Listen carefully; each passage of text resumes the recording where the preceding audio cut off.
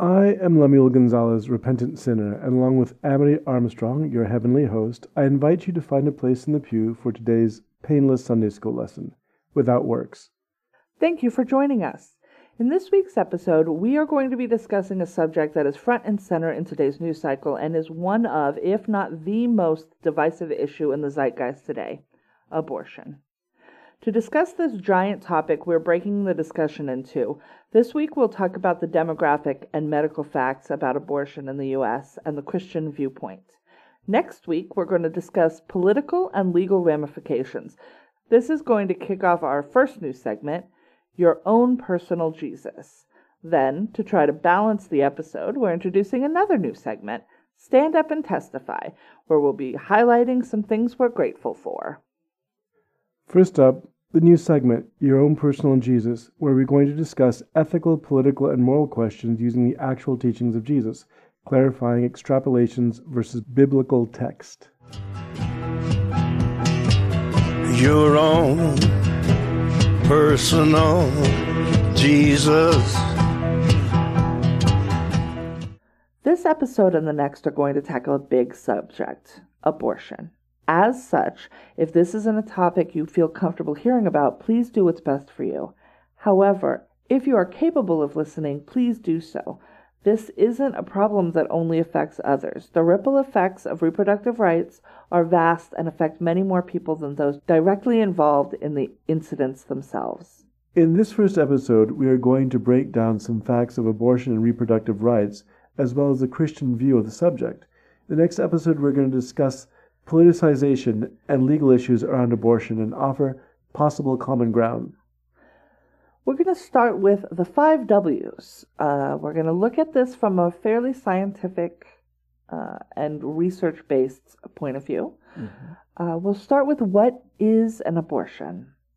Abortion is the ending of a pregnancy by removal or expulsion of an embryo or fetus before it can survive outside of the uterus. There are several ways that this can occur. Natural means are called spontaneous abortion or miscarriage, or by outside intervention, a medical abortion. There are a number of ways that this takes place. Any questions so far? Not at all. All right. So who gets abortions? These statistics come from 2014, just so we're clear. 59% of abortions in 2014 were obtained by patients who had already had at least one birth. All right. 75% of abortion patients were poor or low income. 26% of patients had incomes of 100 to 199% of the federal poverty level, and 49% had incomes of less than 100% of the federal poverty level. Now, it should be stated that the federal poverty level at this time was $15,000 a year income for a family of 2. Wow, that's pretty bad. So 200 times that is $30,000 a year for a family of 2.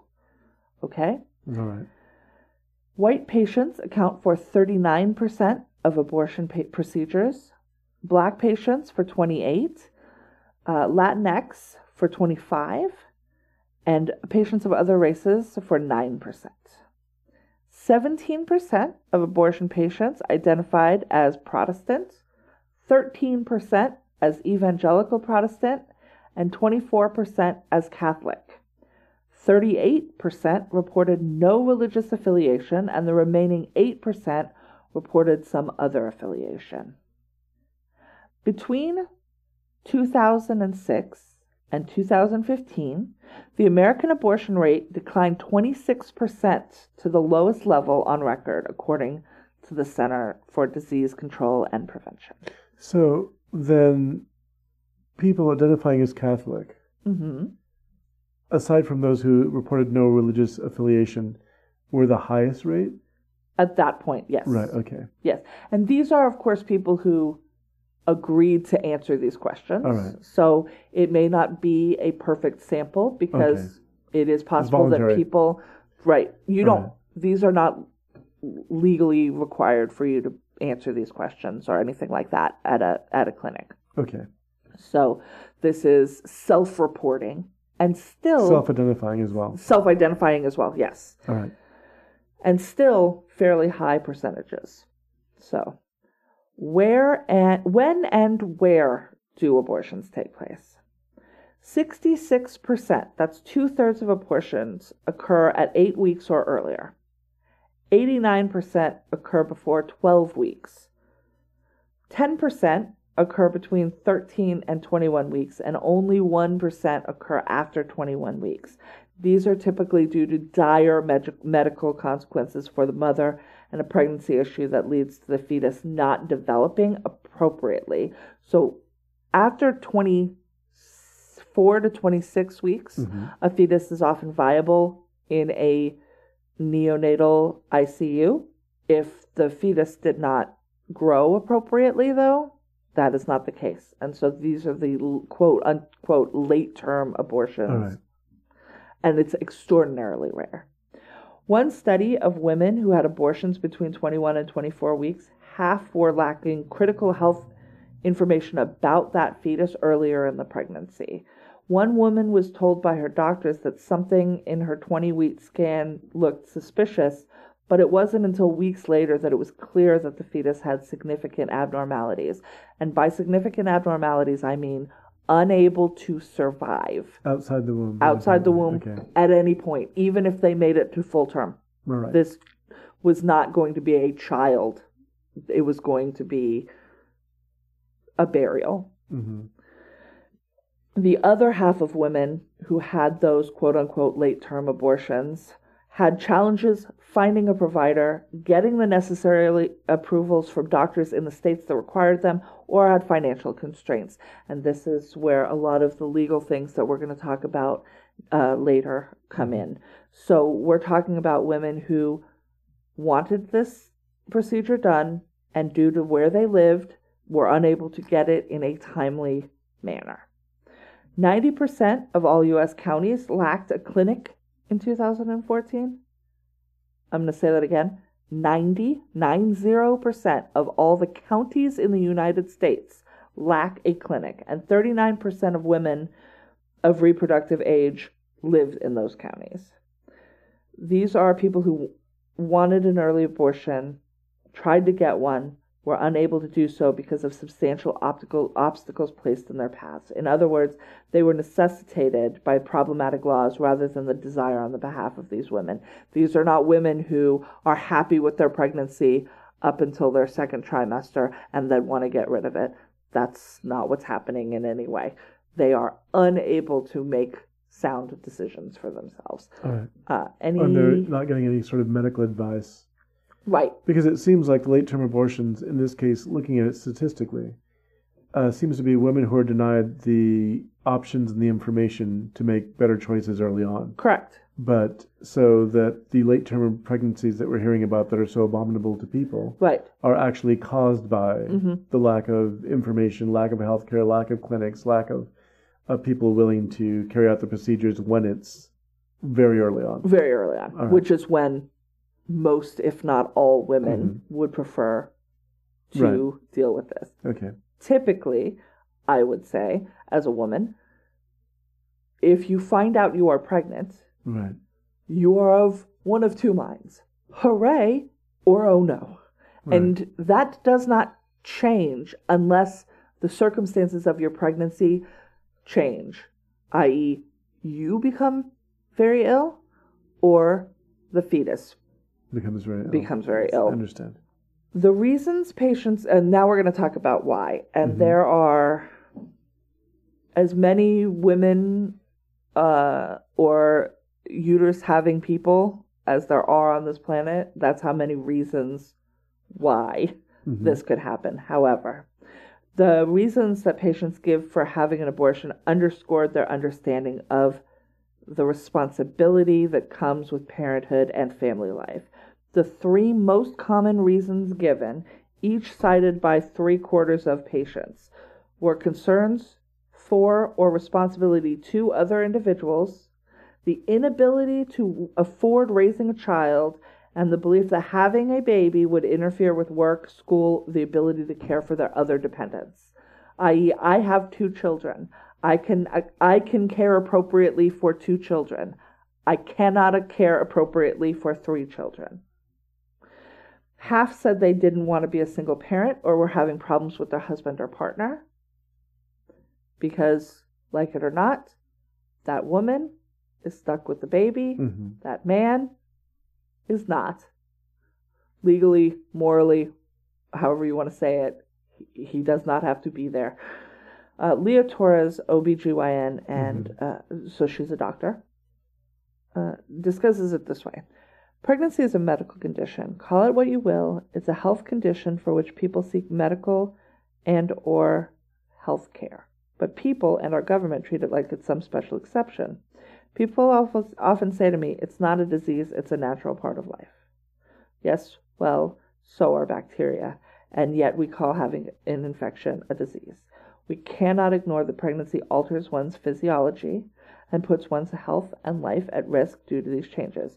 We must accept this, that pregnancy, while natural, is a condition that requires medical attention. To say otherwise is to engage in reproductive coercion. Offering health insurance for prenatal care but not for abortion or infertility care is nothing short of coercion.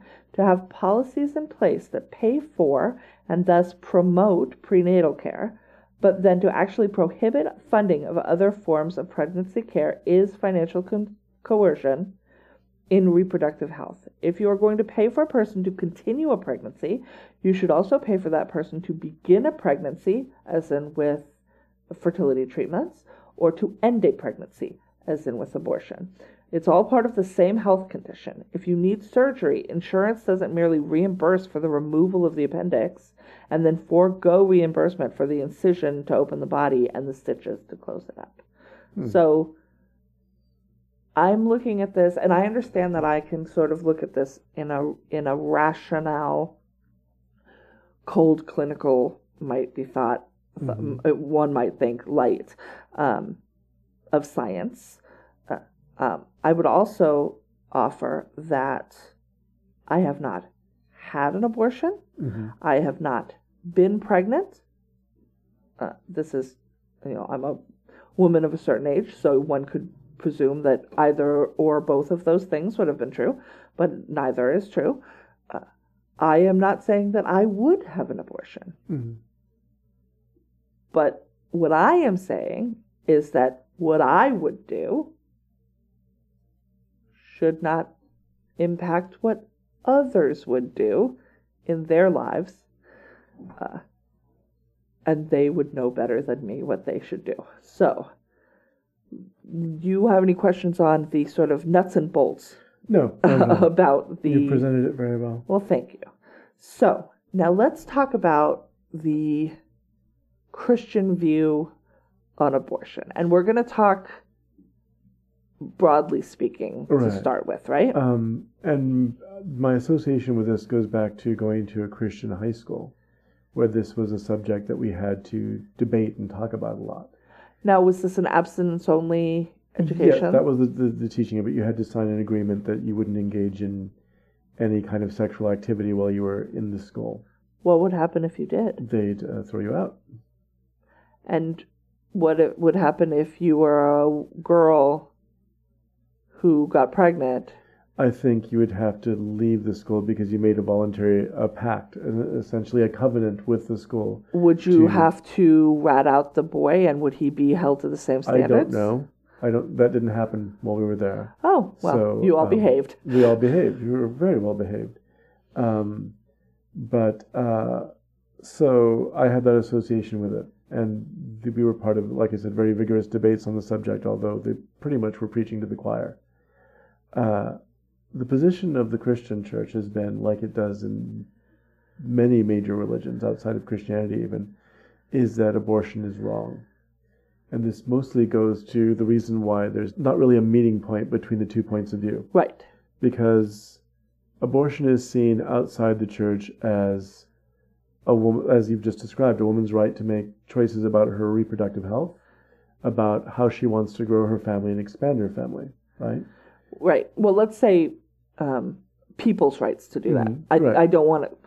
there are trans men who can have babies and do. Okay.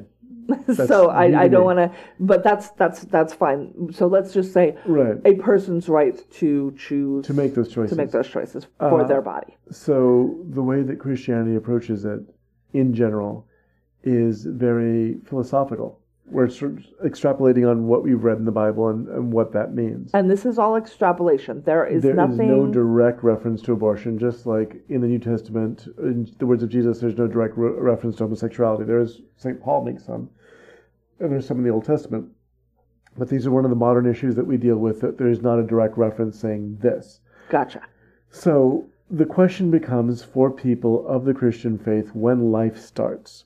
Mm-hmm. And the uncertainty as to when life starts is what gives them the notion that since we don't know exactly when it starts, this means that it could be human life in danger, and that abortion is murder. Okay.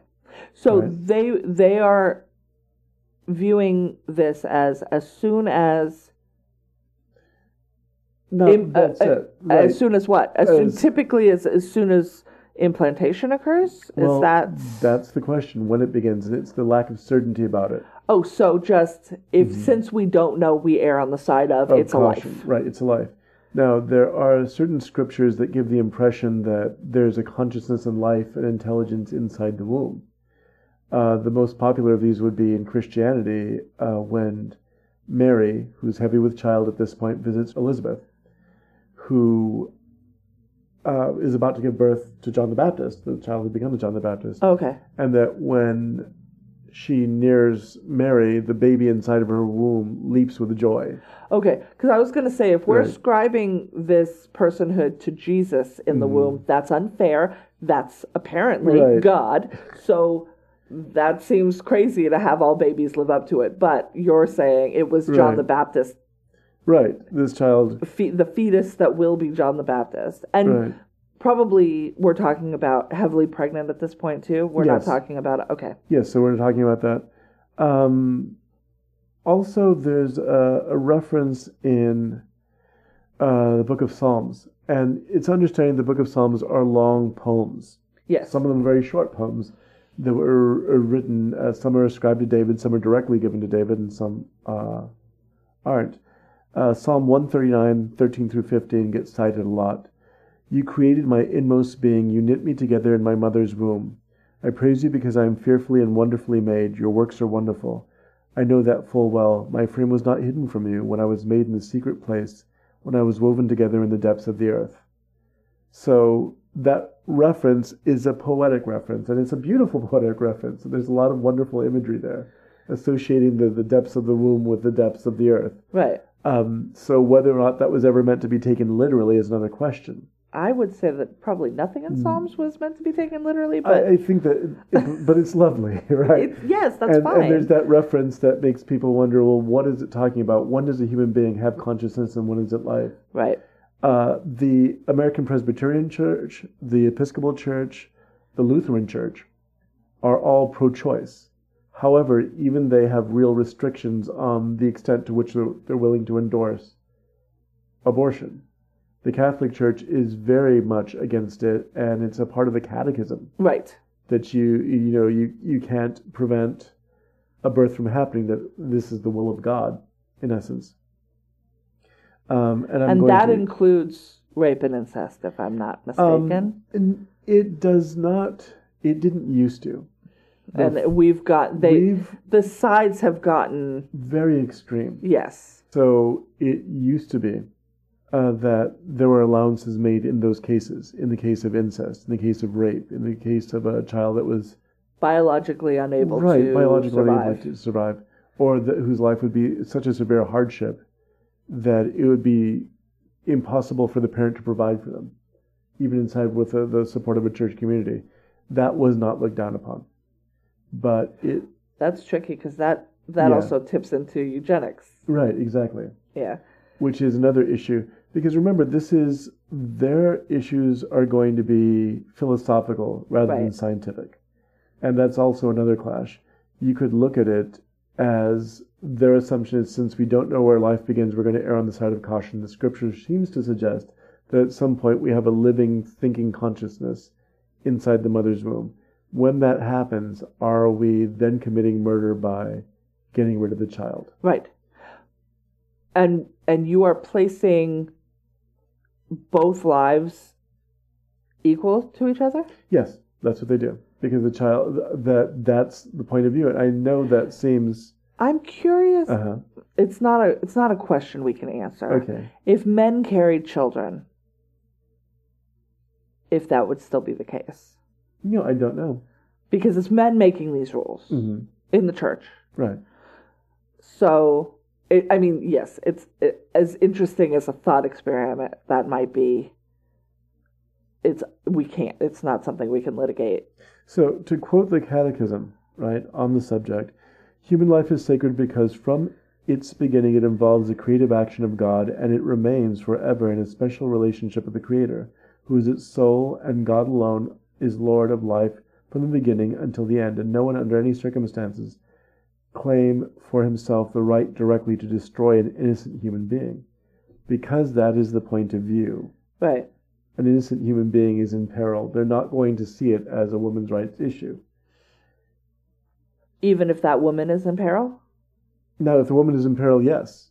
The life of the woman is more important than the life of the unborn child. Although, we'll talk about this, right. I think, next week, where that has actually gotten extreme. It goes on, do not slay the innocent and righteous. The deliberate murder of an innocent person is gravely contrary to the dignity of the human being, to the golden rule, and to the holiness of the Creator. The law forbidding it is universally valid, and it obliges each person always and everywhere. Okay. So that's the position of the Church, the Catholic Church. That's reflected in the positions of many other branches of the Christian Church. Right. This is about life, and life is sacred, and this being is conscious. The act of a human soul being created is a creative act of God, and therefore stopping it, preventing it from coming into the world to fulfill a purpose is wrong. Now, the questions that you raised from strictly the point of view of the scientific point of view and also the sociological point of view, I think when you begin that conversation with people who have this religious upbringing, the scientific view is going to matter less than the sociological point of view. And when we talk in our next conversation about how to bring that to bear, this is where to do it. Yeah. Because religion and science are often at odds with each other, not because they're in direct conflict, but because they represent completely different ways of thinking. Right. When we talk about it next week, we're going to solve this next week, guys. Yes, right? we are. That's what's going to happen. When we talk about it, we're going to talk about it in terms of a bigger picture, I think. We're not trying to talk anybody into or out of anything. Right. I do want to put that out there. What's happening right now in this country around this subject is extraordinarily dangerous. Yeah. And it's dangerous for reasons that I don't think everyone thinks about. Like it's rippling effects, as I said at the beginning. So we want to sort of explore that, and specifically the politicization. There you go. Amen. And the legal ramifications that come along with that. So we will discuss that further next week. So this week we've got next session. Oh yes, it won't be in a week. It's going to be a little bit longer than that. So next time we're going to talk about political exploitation of single issue voters. Right. We're going to talk about legal ramifications, and we're going to talk about how pro-choice doesn't mean pro-abortion. Right. I think that's our fundamental thesis for next time. Yes, I think so. Next up this week, another new segment where we speak on what we are grateful for in the world, as a reminder that though a lot of things are bleak, there are shining lights to be found. This is Stand Up and Testify. I said I wasn't going to testify, but I couldn't keep it to myself. Oh, I couldn't keep it to myself. Oh, I couldn't keep it to myself. I said I wasn't going to testify, but I couldn't keep it to myself. What the Lord has done for me. So I have two items in the news that have made me both happy and mad, but ultimately happy. And the first thing is the backlash to the backlash of the casting of the live-action Little Mermaid movie. Okay. So, Halle Bailey, which is not Halle Berry, But Halle Bailey. Halle Bailey, who is an extraordinarily lovely and talented young woman, has been cast as the Ariel in the live-action Little Mermaid movie that we don't need. But that's fine. They're making it, and this is who they've cast. Now, Ariel from the cartoon is a white, like redheaded Will Wheaton character, also a cartoon, with a shell bra. Okay. Halle Bailey is a young black girl with pipes for days. This girl can sing. Does she have a shell bra? I don't know if they're going to put her in a shell bra. I doubt she owns one herself. All right. The first thing I saw was a bunch of people being excited, especially because a lot of people who work in Disney and like Disney stores said that Ariel is extremely popular among little black girls. Oh, I didn't know this. This is not a thing that I knew either, but apparently that's true. I also saw a bunch of things like as a red-haired, white woman who was, 9 when Ariel or when The Little Mermaid came out. I went from being the awkward girl to being like praised for my red hair because I was like Ariel. I can't wait for little black girls to have the same experience. That's the appropriate response. The inappropriate response is science says that mermaids are white, which science has never said any such thing. Mermaids are not real. What is wrong with you? Hashtag not my Ariel. I might have to stop was you the thing okay? They were there were people arguing. Science says that mermaids are white. There were people arguing that because they live under the sea, where the sun isn't, they would all be albino. And then the response to that is, have you ever seen a fish? Because fish come in all sorts of colors, but whales are blue. Okay, what is wrong with you? The more disturbing argument. Mermaids aren't real. Well, I'm very confused by this. So there was all of this. Ariel's supposed to be white. You're ruining my childhood. Hashtag not my Ariel. Okay. Bullshit. And then there was backlash to all of those dumb racists. And that is what I am excited about, is a bunch of people just shutting trolls on the internet down. Look, here's the real thing. The cartoon version of Little Mermaid isn't going anywhere. They are not going to burn every copy when they release this new movie. Your Ariel is fine. And if your Ariel is that redheaded one, go have at it. Now it's time for a new Ariel. And she's beautiful and talented. Shut your mouths. Enjoy this movie. Idris Elba for Triton. Okay.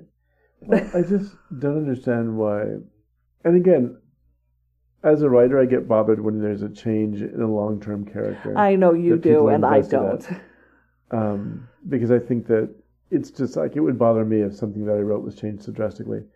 However, Disney's version is a far cry from Hans Christian Andersen's version. Oh, yes, for sure. And even though that was the other thing, is people were like, well, he's Danish, and so it was definitely a white mermaid. And in the book, maybe it was. But in the book, she turned into sea foam. There was not a happy ending. Every time she took a step, it was like stepping on knives. They don't talk about that in the movie. This is a Disney film for children. And now we're going to have more children getting to see themselves on screen, and that is only a good thing. It's only a good thing. And if you need to see a redheaded Ariel, guess what? There is one. And she's not going anywhere. Yeah, this is one of the cases where I don't get it. I don't get what the big deal is. But then again, I'm not invested. I was I too am old and invested. too I've seen male. them. I saw The Little Mermaid dozens of times because my brother really liked it. He was little when that movie came out, like 7 or something. We had the VHS, and like you do when you have a VHS and a small child, you watch it over and over again. I really like that movie. Well, I like the better representation. I mean, there was a black character in the movie, and it was a crab, right? Well, he definitely sounded like he should have been a black character. Right. I mean, he was red because he was a crab. But Sebastian had a distinctly ethnic accent. Right. Well, I know the actor. If Sebastian is where they are in the Caribbean, and she would have been black anyways. Your thing isn't going anywhere. No one's replacing it. They're making another version, and it's going to be amazing. Hashtag Lizzo for Ursula, or Titus Burgess for Ursula. I don't even care. Either one of those. I'm down with either one of those. I think it's going to be amazing. It's the first of these live action movies that I'm like a little bit excited about, although the Mulan trailer dropped and it looks pretty good. Disney's been white for a very long time. I'm excited to see this movie. I'm excited to see her in it. And I'm excited that much of the internet stood up and made the trolls sit down. Or just out your racism and we can just cancel you. That's fine. The second thing I want to talk about real quick is chants engendered by the women's team winning the World Cup for the second year in a row. And those two chants are, one, in the back of a Fox News live on site bar in France, where a bunch of Americans yelled F Trump repeatedly, and F Fox News too, I believe, in a show of beautiful solidarity with the women's team. I was very on board for that. Who was criticized by Trump, right? Of course there was a personal criticism leveled at them. He criticized all of the people that are on Fox, even though the guy who was there had nothing to do with it and was he was embarrassed when it happened. He was like, I'm live and I can't get out of this, and they are yelling obscenities in my camera. I don't know what to do here. The second thing, and the better thing to me, was the entire stadium started chanting equal pay. Oh, that's good. So women's soccer, the women's World Cup soccer team, these are professional soccer players, and the Women's World Cup drew better ratings this year than last year's men's final. The U.S. men's team has never won a World Cup. The U.S. women's team has won 4. So pay the women what they're worth. So, what is your testification? St. Peter's Episcopal Church in Detroit, Michigan, just instituted renovations and a program. They got a grant from the Episcopal Church to begin clearing out their basement, getting rid of the asbestos, installing showers for homeless people, to provide meals and also bathing facilities, So like facilities for washing their clothes. Oh, that's for good. job interviews. This started because there was, a few years ago, a homeless man who collapsed in their church. He was attending services. Oh, Lord. It turned out he had a terrible infection that forced the amputation of both of his legs. Oh, Jesus. And the congregation, which is very small there's only 30 active members in this church, was horrified. So they wound up teaming up, being that there was enough people and enough fundraising possibilities, with a local synagogue. They had I think it's called a mitzvah day, where they bring in members of the local synagogue and they all sit down and break bread together. And they began working together to raise funds to change their basement into a big facility with showers, with washing machines. Are they going to have beds? Are they making... I believe so. I believe that's the next step. But they wound Detroit up... gets cold, man. Put some beds in. The Episcopal Church recently granted them $70,000 to do the renovation. Oh, that's great. You know how 50,000 of that's going to go to asbestos removal. It's very expensive. But they have support, an ecumenical support from Jewish and even Muslim groups in the area. They're all coming together. They're like, you have the facility, right, we'll you help have the with facility, we will help with the money, we will help with the manpower. There are people, there's one woman in the article I read who actually went so far as to saying, well, that's my church and this is my synagogue. So all working together, which is kind of what we're about, I think. Yeah.